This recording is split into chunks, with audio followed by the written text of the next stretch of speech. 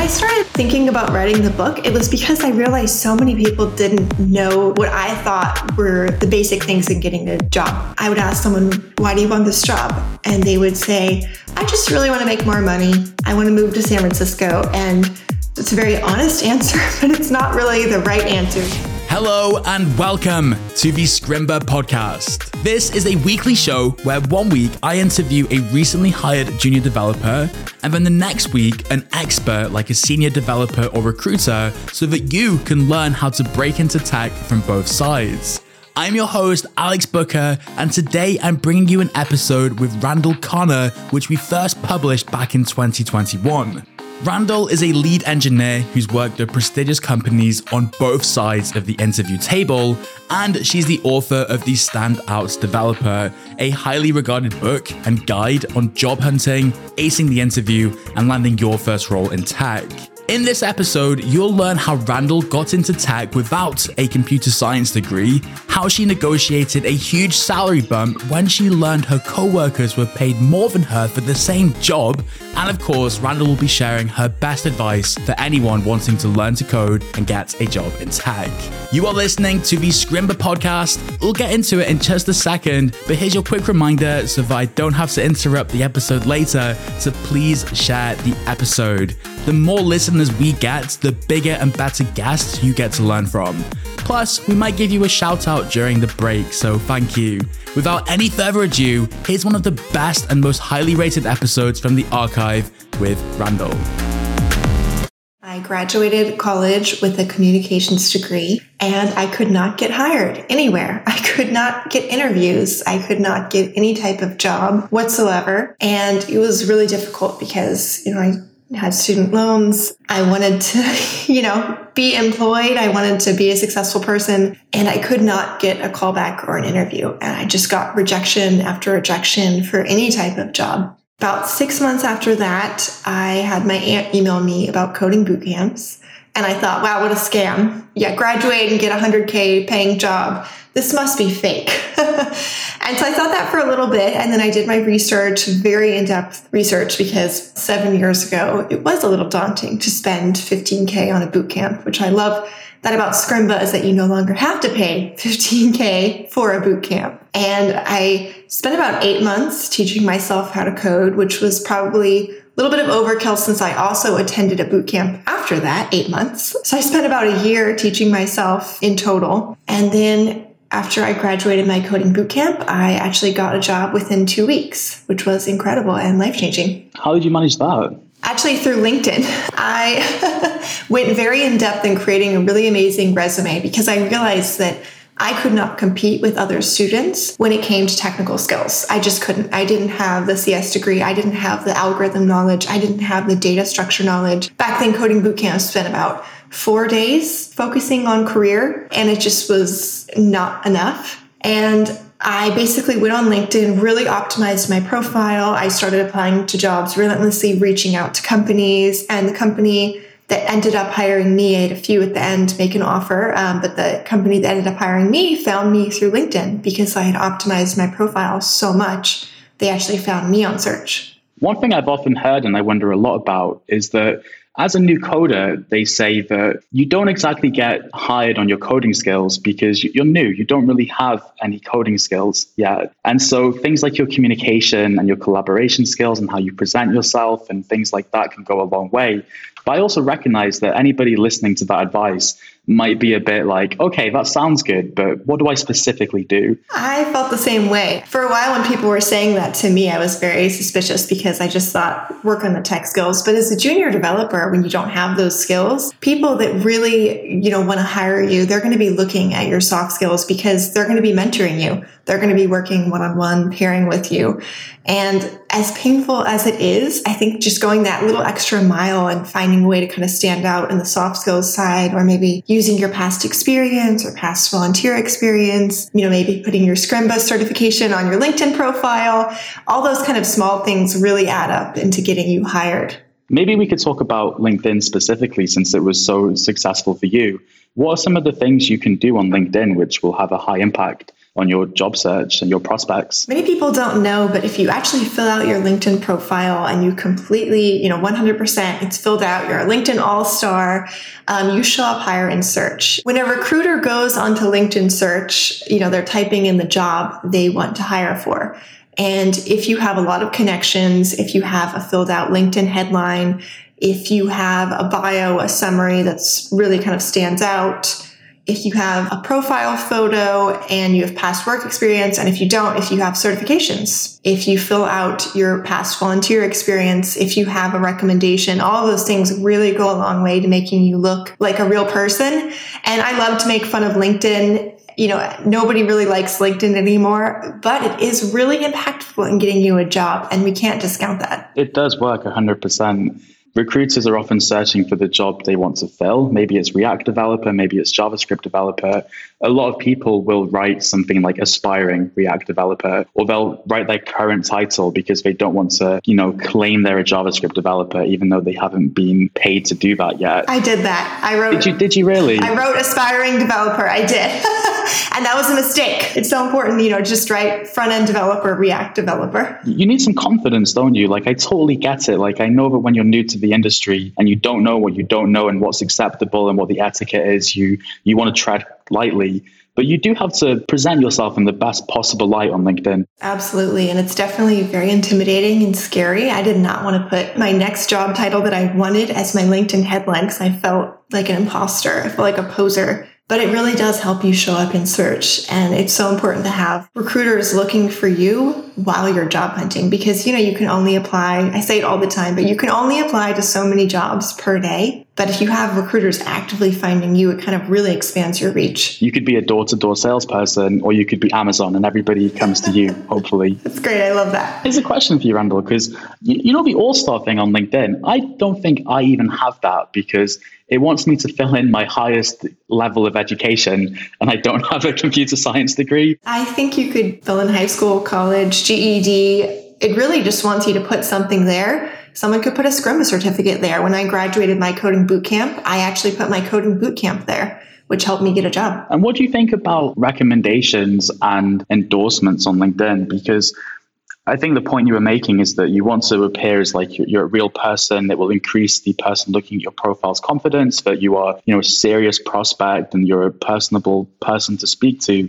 I think there's a fine line between getting genuine endorsements and recommendations and them looking a bit engineered. I don't know what the best way to go about that is. What do you think? I think a lot of coding boot camps, which I think is very wrong, tell students that they should go online and they should just get a friend to recommend them, or they should get, a fellow student. And I personally think that's wrong because I think it's far more impactful, even if you haven't had a past job. If you have, great. But if you haven't had a past job, go to someone maybe you volunteered with, or maybe, a professor in college, or I don't want to say a friend, but someone that you worked with in some type of capacity before that actually knows about your work ethic, because that comes across a lot more genuine than really those canned responses. Like the coding bootcamp I went to, they actually told every student to just go on their LinkedIn profile and recommend someone else. And when you've known someone for 2 months, it's not really going to be the best recommendation. You generally want to have someone, who's worked with you in some type of capacity in an actual job. One idea I've learned that I think is worth sharing is that if you do a bit of freelancing work for someone, that could be a short-term opportunity, maybe on Upwork or something like that. You could even ask them to give you a recommendation on LinkedIn potentially and talk about your process and your ethics and things like that. And here's an interesting thing about breaking into tech. There are many people who are brand new to it, but a lot of people are also transitioning from previous jobs or industries or experiences. And they often feel like they're starting from scratch, like, I'm starting from the beginning. Nothing's going to transfer with me. I've got no recommendations. But you just hinted at the fact that you could potentially go to someone in your past life. And while they can't talk about your JavaScript knowledge, they can talk about your attitude and what you're like to work with and things like that. Yes, I hate when people say that they feel they are starting from zero when they've had past work experience, because you're above the game. You're above a CS degree at that point. You are on a next level because you've had a professional capacity of working with someone and you've shown that, you can hold a job, that you have these communication skills, you have the soft skilled side. And I think it's powerful. I think it's really impactful to your job hunt. And so many people kind of disregard that. And like you said, they feel bad. They feel like they're starting from zero. But I think it's so great when you're job hunting if you put your past experience. For me, I kind of tried to hide my past experience on LinkedIn when I was applying to a job. And really shortly on, I realized that was a huge mistake because I just looked like someone with no experience in anything. And then I immediately put that I even had raised guide dogs for the blind, that I had done volunteer work as a kid. I put that I had worked on multiple political campaigns and I had worked in like Joomla way back when, a million years old. But things like that really helped me get my first job because it showed that I could keep a job, that I was dependable. And I wish people didn't feel like they were just starting from zero, because sometimes your past experience is even more impactful than a CS degree. Coming up on the Scrimba podcast, do self-taught developers have an unfair advantage? Some of the best developers that I've ever worked with, the most talented, incredible people that have started companies, or they are just the most brilliant developers on the absolute planet, they're self-taught. I will be right back with Randall in just a second, but first, Jan the producer and I wanted to read some of your comments about the podcast from social media. Blake Tolliver from Ohio, whose Twitter bio says they're focusing on becoming a software developer by 2024, tweeted about the Scrimba podcast as part of 100 Days of Code. They mentioned in the same tweet that they just ordered the book, How to Think Like a Programmer. I can't remember if we or one of our guests mentioned that, but if they did, I hope we put a cheeky Amazon affiliate link in there because gotta pay the bills somehow, Jan. I mean, might as well. Of course, I'm joking. The Scrimba podcast is brought to you in association with Scrimba and all of our courses, which you can check out at scrimba.com as well. Trust me, we're not making any money directly from this free podcast with no ads. And speaking of 100 Days of Code, I think our crew on Twitter is getting bigger every week. SRJ Codes tweeted, "Listen to the latest 2 episodes of the Scrimba podcast on my drive home. I have to say they were both very motivating and they set me up well for my learning this morning. Hashtag 100 Days of Code, day 14. And Hunter Owen tweeted, "After listening to yesterday's episode of the Scrimba podcast, I've decided to finally commit to 100 Days of Code. Hearing Spencer reflect on how having a habit tracker helped him inspired me to start keeping track of my own progress. I've been learning on and off for about a year and staying motivated has been my biggest roadblock. With the help of Scrimba Discord and everyone involved with hashtag 100 Days of Code, I'm confident this run will be the one that finds me success." Hunter, good luck. You got this. And our final tweet for today, Ruben at RKOT_9 says, "The Scrimba podcast for new programmers gives you a different kind of motivation. Thank you for tweeting, everybody, and good luck in your coding journeys." And now we're back to the interview with Randall. Let's talk a little bit about your book, which is called The Standout Developer. What was your motivation to write that? Like, where did the aha moment come from that you should write it? And what kind of things can people expect from that book? When I started kind of thinking about writing the book, it was because I realized so many people didn't know what I thought were the basic things in getting a job as a developer. And as I said, when I started out, I didn't really know much about the technical. And to me, that was a huge weak spot. But I did know that I should contact my mom for help on my resume and that I should get, someone to help me put together a great personal website and all of those kind of little things. And that I knew I had to answer the soft skills side of questions in an interview really well. And I had to present myself well and I had to show up and look a little bit pulled together. I didn't, no flip-flops, for instance, in an interview. Those kind of things. I didn't realize that so many people didn't know that and they felt very lost when they were job hunting. And when I got onto the hiring manager side, I realized I was getting all these resumes of people reaching out and they didn't know how to put together a good resume. And they didn't know, I would ask someone, "Why do you want this job?" And they would say, "I just really want to make more money. I just want to live in the city. I want to move to San Francisco." And it's a very honest answer, but it's not really the right answer. You want to spend 10 minutes even researching the company and you want to, present yourself in the best light that you want this job and that you will work hard to get this job. And I realized people didn't know that. Even for my first job, I taught myself Ember.js just for one interview at one job because I thought that would be impactful. And then I ended up immediately getting that job. Little things like that can really make the difference between a hire or a no hire. And it was so painful to me because so many people don't know that. They just think it's all about the technical skills. They don't think about a personal website or blog post or being on Twitter or going to meetups. So my book really has a lot of those things, like writing a standout resume, creating a great portfolio, working on an amazing website, small things like that you don't really think about, but actually lead you to getting a job. I want to come back to that question, which is, why do you want the job? I'm really curious to learn how you'd answer it. But first, I have a challenge for you, Randall. Ooh, okay, scary. So in your book, you have a few chapters on things that will help you stand out. And so you wrote about building a social media following, creating a successful blog, speaking at conferences, nailing the resume, and nailing your portfolio. If you had to pick just one to focus, this is why it's hard. If you had to pick just one to focus on to have the biggest impact on your career, which one would you focus on, do you think? Probably working on a really strong resume. The average hiring manager looks at your resume for about 7 seconds. And so many times people have way too long of a resume. They have put no effort into it. There's, grammatical errors, there's spelling mistakes, and just a few small tweaks and creating a stronger resume. Then you email that resume to a company and, maybe you say, hey, I looked on your website. I found this bug. I found this UI issue. Or, hey, this is a great product idea that I've been thinking about for your company, and here's my resume. I know so many people who've gotten hired just from that, and it's really scary. It's so much easier to go on LinkedIn and, easy apply to something, and that doesn't bring results. That's not going to get you to where you want to go. It's interesting because to stand out, you're going the path least traveled. Like if everybody is applying via LinkedIn or by sending their resume, if you can find both a creative avenue to get in touch and show value and make it easy for them to consider you because you have a nice resume, you stand out. You do. And it's definitely a little more painful. It's not fun. It's definitely more, it's very scary to do that, to put yourself out there like that. And I think, for instance, going to meetups, it's something that is very nerve-wracking, and I did not want to do that as a junior developer. The coding bootcamp I went to, they would suggest that you start going to meetups, and they would have a list of meetups, and I pretty much avoided doing that until after I started job hunting, and that was a big mistake because many people I knew at the time just had met a connection through a meetup or on Twitter. And I didn't really have that because I was so scared of putting myself out there. I mean, immediately when I graduated my coding bootcamp, I deleted all of the blog posts they'd made me write, which was a huge mistake. And I really wish I had those now.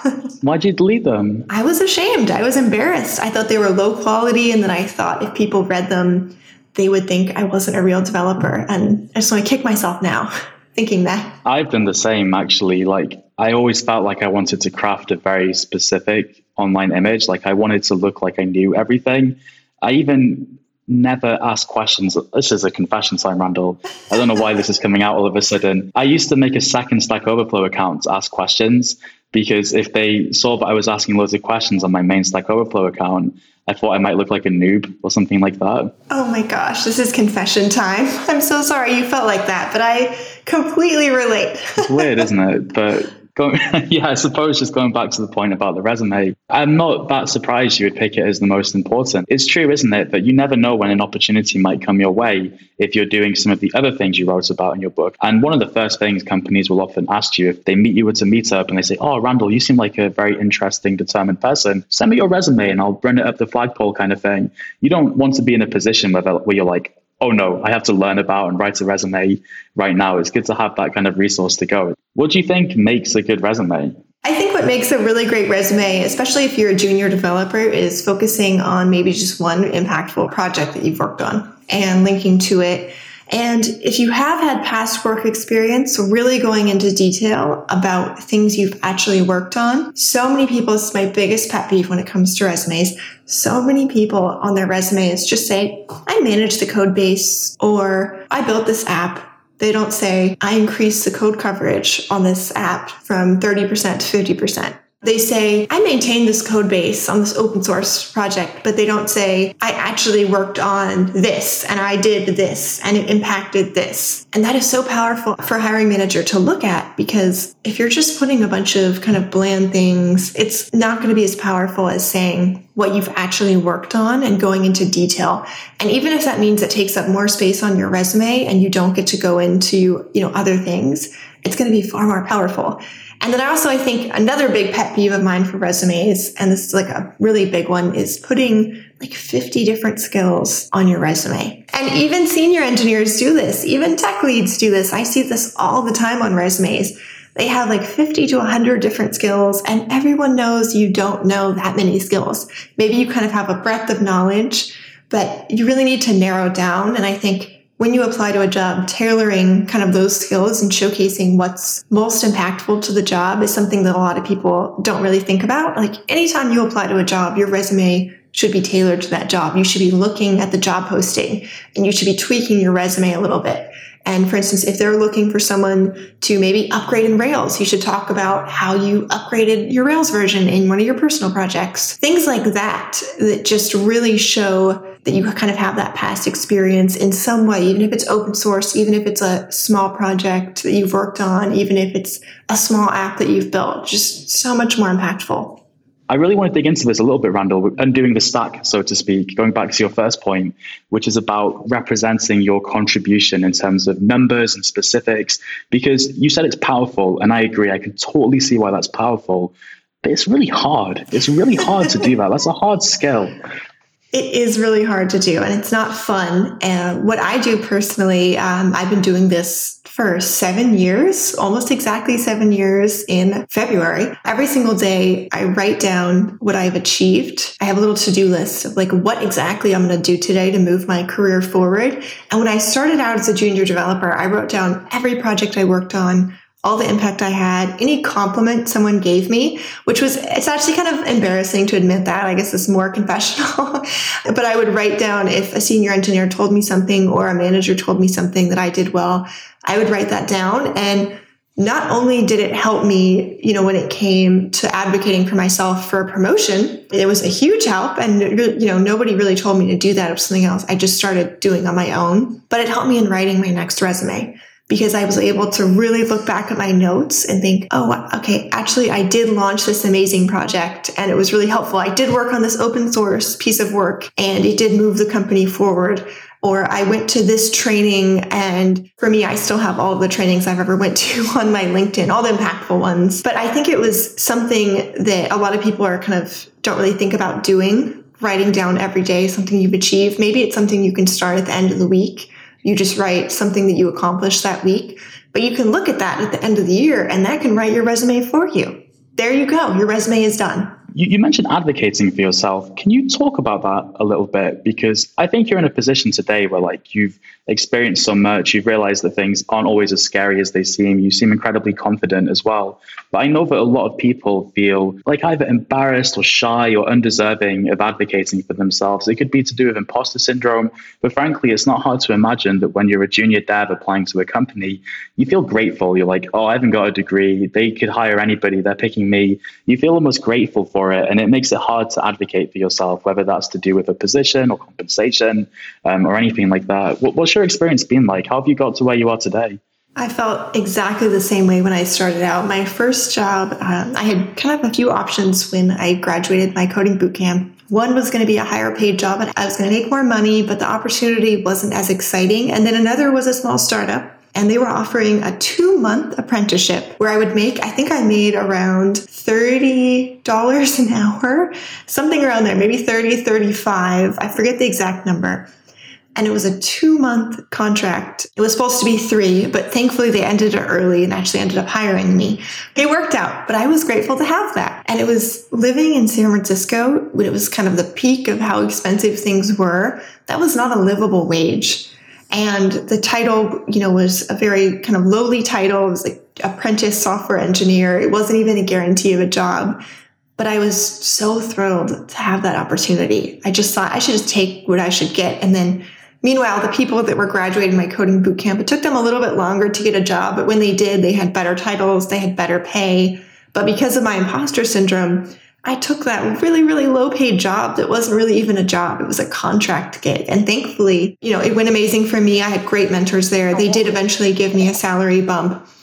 But about a year into that, I realized that I still had a lot to learn, but I was doing so much. I was working 7 days a week. I was there nights. I was really putting my all into that job. And pretty much everybody else made about 50 grand to 100 grand to 150K more than me. No matter if their title was the same, no matter if we kind of had the same amount of experience, I had not advocated for myself. I had not negotiated for myself. And really, I let that kind of anger fuel me into asking for a really high promotion and a huge salary bump, because I looked around and I saw people doing the same amount of work as me, if not less in some cases, because I was working way too much. I was working 7 days a week. And I let that kind of anger fuel me into asking for more. And I've kind of I've wavered on that a little bit. Sometimes I don't value myself still, and I go into something with less than what I deserve. And that has happened to me many times over the last 7 years. But I always try to go back to that feeling of, hey, I am worth it. I am valuable. I am a valuable employee. I'm going to put my all into it, and no matter what I'm going to do. So I should be worth at least what other people are making. Did that pan out well in the end? Like, were they receptive to your negotiation? They did. I actually went in and I said, hey, Google is interested in me, and I could go to Google, or you could give me the fair promotion that I deserve here and the salary bump that I deserve. And I think within about a month of that, they made it happen. And it was probably the scariest moment of my life. I had a little like piece of paper of, all the reasons that I deserved the promotion. And my hands were like shaking. Like I was just like, I had to put the paper down because I was like, you don't look confident if you have a paper shaking in the wind. But you were confident. The confidence to do that is unreal. Good for you. Thank you. It was terrifying. You sort of mentioned coming out of your boot camp, you had an offer from Apple, and then along the way, you had some interest from Google. That puts you in the 0.1%, in my opinion. Like, how did you accomplish that? Like, what was it about your background and the things you were doing that enabled you those opportunities? Yeah, it was nothing about the technical skills, I have to say. I mean, I did work hard. I don't want to, negate that at all. I did work really hard on the technical side. I had to learn Ember, my very first job. Coming from, I worked in Angular and Rails, I suddenly was trying to figure out Scala code, and I was looking all the time, trying to figure out Ember.js really quickly. But I started going to a lot of meetups, and I was working about 7 days a week. I was working, every weekend. I was working nights. I was getting there at the office in the morning, even if I had been there really late working. I would be at the office bright and early in the, Monday morning, even if I had been working late on Sunday. So I really I put in that effort because I felt so below everyone else. I thought I had to work on the technical. But a lot of it was things that I really like to discuss on Twitter and in my book, building those network connections, going to meetups all the time, working on my personal website, working on my blog, working on my LinkedIn, and kind of standing out in other ways, because there are so many amazing developers out there that they do have the technical skills, but they're not visible and they don't advocate for themselves. And they're frustrated in their jobs because they're not visible and no one can really make them those really big offers. And they have the technical skill, but they're not getting those offers, from Apple or Google, for instance. I think Scott Hanselman coined the term like dark matter developers. There are literally so many developers out there that nobody has or will ever see. When you create a sort of surface area where you can be discovered, whether that's through meetups or blogging or a great LinkedIn profile, it makes your life so much easier because you're doing the hard work already. No one else is going to do it for you. Like, you really have to take responsibility for it. And that's not always easy. No, it's very scary. I think walking in and asking for that senior software engineer promotion about a year and 4 months into my first job was terrifying. I was like, how can you think that you deserve this? But then I would compare myself to the other engineers at the time, and I was going above and beyond. And I was managing teams already, and I was, helping things get across the finish line. And I think those kind of the dark matter developers, they're amazing. That was definitely me for a while. And I think I just kept my head down. But at the end of the day, there's only so many jobs you can apply to. But if you have companies actively reaching out to you, you really don't have to apply to jobs anymore. At some point in your career, for instance, me, I don't apply to jobs anymore. I just respond to the companies that reach out to me. Another kind of quote I remember when I was learning to code and figuring out how to get my first dev job, there was no playbook. It wasn't easy by any means. There was no guarantee of success either. I picked up this book by John Sonmez. I forget the title, but the real thing that stood out to me about that book is there are probably lots of people trying to be rock stars who are amazing musicians, like great guitarists, great vocalists. But actually, it's not the only thing that makes a rock star. Like, it's to do with the image and the marketing and how you present yourself and who you network with and who you know and things like this. And it just got me thinking that, like, if Nickelback can become like an amazing band with a bunch of sales, then I could become a junior developer. That is so great. I love that analogy.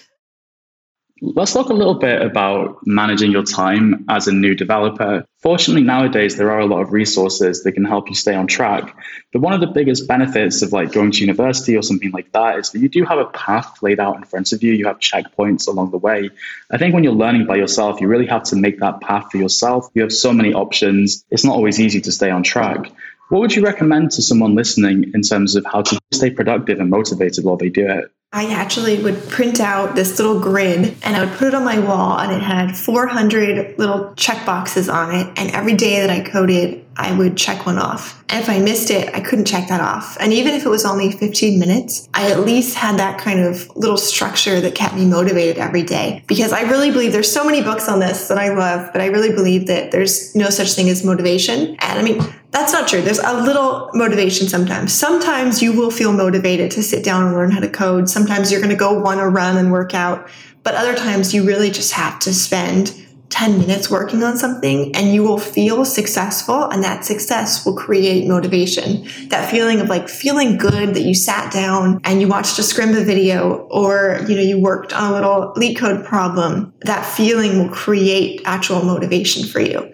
So that's kind of very near and dear to my heart. That's what I did as a junior developer. And another thing I think is really important to stay on track as a junior developer is to realize, whether it's your first job or you're starting to learn how to code, in that it's more impactful for your job, for your learning, if you focus on results and not just really the amount of time or, getting through some tutorial or anything like that, but focusing on real results. And that's something that I painfully learned at my first job, because I would spend very early on a lot of time working on something, and I would just have to say in stand-up, I'm stuck. I don't know what to do next. This didn't work. And I would dread going to the stand-up every day. I'd be like, oh, sorry, I have a doctor's appointment. I did have doctor's appointments. Or I would have some kind of reasoning that I was just like, I just hate being in that meeting. I would sometimes literally think, okay, can I faint on the way to work so I don't have to go to my stand-up right now? It was just such a fear factor for me. I was terrified. But that kind of all changed for me when I realized that I had to focus more on just working relentlessly on getting some kind of result every day. And I still do that in my current job. I did that when I was at my first job, and it's always been really helpful to me, because I think about what is actually going to move things forward for the company today, and what can I do to achieve that? And it kind of reversed the whole thing of thinking of I just have to put in 9 hours and that's enough, because I started thinking, okay, what can I actually do today that's going to get results? And it makes me work a lot faster. I do Pomodoros and I get a lot more done in a short amount of time. So you're saying that you want to focus on the little wins because they will create momentum for the rest. I think the Pomodoro is awesome for that, by the way. If you just sit down and you force yourself to work for 25 minutes, chances are you'll work a little bit longer, because the hardest thing is getting started. But you're also kind of saying that to be great, you have to be good every day. So you mentioned sort of about striving for the results. And I think I understand. I think a lot of people, when they're watching Scrimba even, they will set a goal I'm just going to finish this module. I'm going to watch this course. Frankly, you'll feel productive. You will be sitting at your desk for a long time. But unless you're retaining that information or you're practicing it, that's probably not the best thing for you. Am I on the right track? Am I following you? Absolutely. When I was teaching myself how to code, like I said, I spent 8 months teaching myself how to code before I went to a coding boot camp. And a lot of that was wasted time, because I would start one tutorial, I would get stuck, or I wouldn't understand it, and I would just say, okay, well, on to the next tutorial. I learned what I could get from that one. And looking back, I wish someone would have just came in, slapped me and said, what did you actually get out of that? What was your actual project that you worked on? Because back then I thought that's how you learn how to code. But something I love about Scrimba is that there's actual action items. There really isn't that in a lot of learning resources. A lot of resources are just, here, read this book. Here, just watch this tutorial. But I think applying that knowledge, because, it's kind of sort of you can't read a book about running. You have to actually just go out and run every day. It's kind of similar to coding. You kind of said that on your resume, one of the best things you can do is build one project and make that a successful project. It could be the same. You could be learning, but as long as you're making progress in your project, that's a really clear result that will not only prove that you're remembering what you learn, but create a sort of knock-on effect where now it's a great project to feature and talk about the challenges in an interview and stuff like that. Yeah, that's very near and dear to my heart. I've seen so many junior developers create just something that they've worked on independently that was outside of tutorials. And even if it was a tutorial, building on top of that and just learning and showing that they have those skills, so impactful to your job search. It cannot be understated. You can feel so productive following a tutorial, cloning an app or something like that.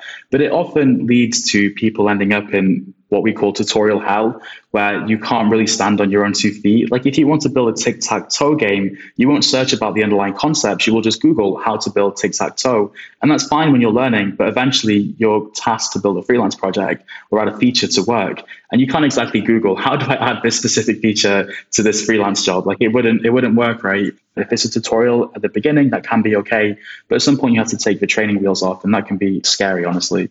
I definitely remember vividly following tutorials like there was no tomorrow and thinking that that was going to give me results. And by the time I went to my coding bootcamp, I got there and I had, built a Ruby on Rails app through a tutorial. I think it was like the Michael Hart tutorial. I forget. But I kind of went to the bootcamp and I realized that I didn't know anything more than anyone else. I didn't know anything more than someone that had just started a week before the bootcamp, because I had spent all this time instead of actively learning and taking action. Long story short, I also feel very strongly that tutorials are so great at the very beginning, and they can be helpful throughout your career, but it's so much more powerful to put that tutorial down and really just try to build something small, even if it's building something small on top of the tutorial. You reminded me of something that I've been meaning to learn more about. It's something that I've been playing with in my head, but I've not really shared because I'm not so confident. So I'm just going to see what you think, which is that when you go to university, I feel like because you get the curriculum and you do it alongside everybody,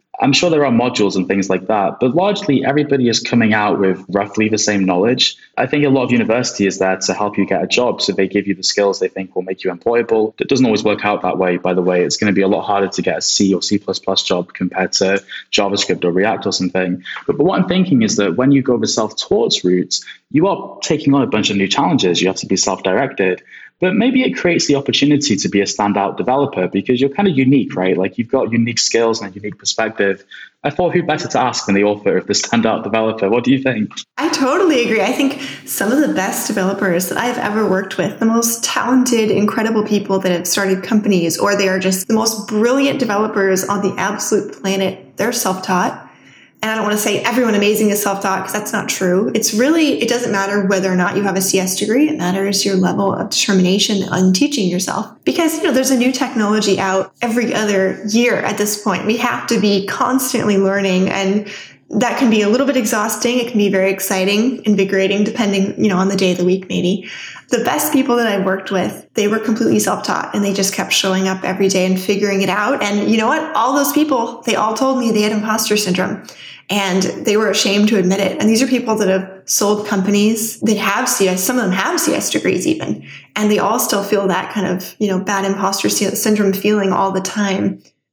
Do you have any sort of closing words or final advice for anybody who's learning to code and looking for their first junior developer job? I would say stick with it every day, even if it's only 15 minutes. Just that small effort really matters. And then find something unique about you to use in your job hunt, because a lot of people, they might have more technical skills than you. They might have past work experience, but you can find that little bit of just something special that pushes you over the edge. Damn it, I forgot to ask. How do you answer that question, which is why do you want to work here? I'm sorry. That was such a beautiful ending, but I just have to ask. I wish everyone on earth could just figure out that one answer. For me, I spend 10, 20, 30 minutes reviewing a company, researching them online, looking at their Twitter account, looking at their LinkedIn, looking at their latest blog posts, and finding something substantial to actually talk about. So instead of talking about you, talking about something that the company does that is impactful to you. I love kind of helping people. So a lot of the companies I've worked at recently are all about improving people's lives. One company helped executive assistants be more valuable in their jobs and helped them create job security and made them the most professional, amazing assistants on the planet. And just finding that little bit of something. So instead of saying, I just, want a higher salary, or I hate my current job, which they might be true, but neither are ever going to look well. It's not going to go over well. Randall, Kanna, thank you so much. Thank you for having me, Alex. This is amazing. And next week on the show, Leo will tell us about his coding journey. I'm going to date myself a little bit here, but in the 80s, this movie came out. And of course, I watched it much later when I was 8 or 9 years old. The movie's called War Games. And that movie completely changed my life, because the movie is about this kid who wants to hack into a gaming company. He wants to find out more about this new game that's coming out. He ends up hacking into the government computer and causing like a World War III scenario. And it's an awesome movie. And so at that time, being 8 years old, I just completely fell in love with computers, and I knew that one day I was going to do something with computers. Leo is next Tuesday on the Scrimba podcast. This is a weekly show, so if you made it this far, please subscribe. You can find the podcast wherever you get your podcasts. If you're feeling extra supportive, we would also really appreciate a 5-star review on Apple Podcasts, Spotify, or whatever may be your podcast client of choice. If you can rate and review podcasts, please rate and review ours. The show is hosted by Alex Booker. You can find his Twitter handle in the show notes. I've been Jan, the producer, and we'll be back with you next Tuesday.